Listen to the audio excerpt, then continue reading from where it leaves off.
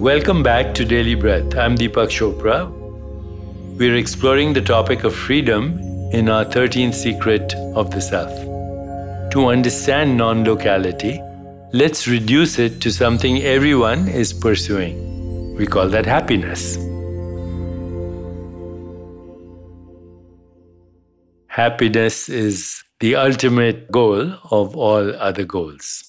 Most people think, if I just had that right job, I'd be happy. If I had that right relationship, I would be happy. If I made lots of money, I would be happy. If I had good health, I would be happy. All of those things are true. But what if happiness is your fundamental state of being?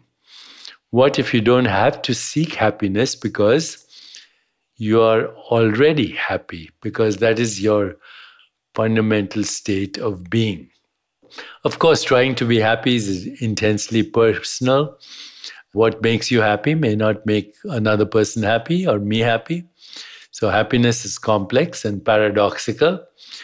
When we are thinking of happiness, we also start to think of all the things that can create unhappiness. Sometimes we feel we don't deserve happiness, or we feel this is too good to last a long time.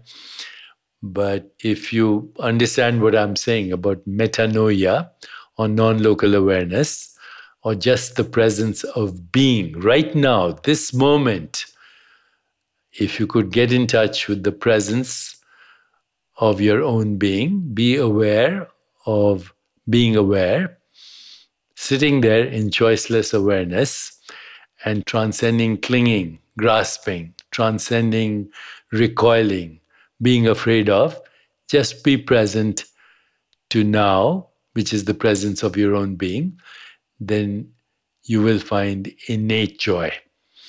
If you have happiness which is based on or dependent on something else, somebody or some circumstance or some situation, that happiness can be taken away from you anytime, because you end up being a prisoner. You end up being the mercy of every stranger on the street. A little flattery and you're happy, a little criticism and you're unhappy, a little extra money and you're happy, a little loss in the stock market, you're unhappy.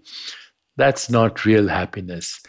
Real happiness is the innate joy of existence that comes from being engaged and detached at the same time.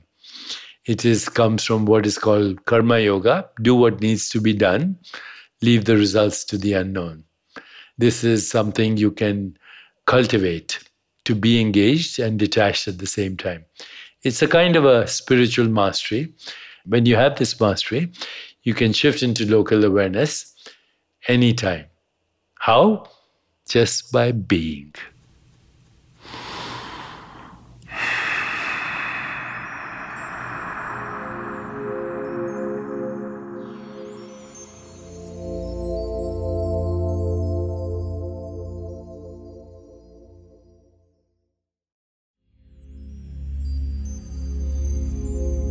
Just being, not thinking, not feeling, not doing, just being,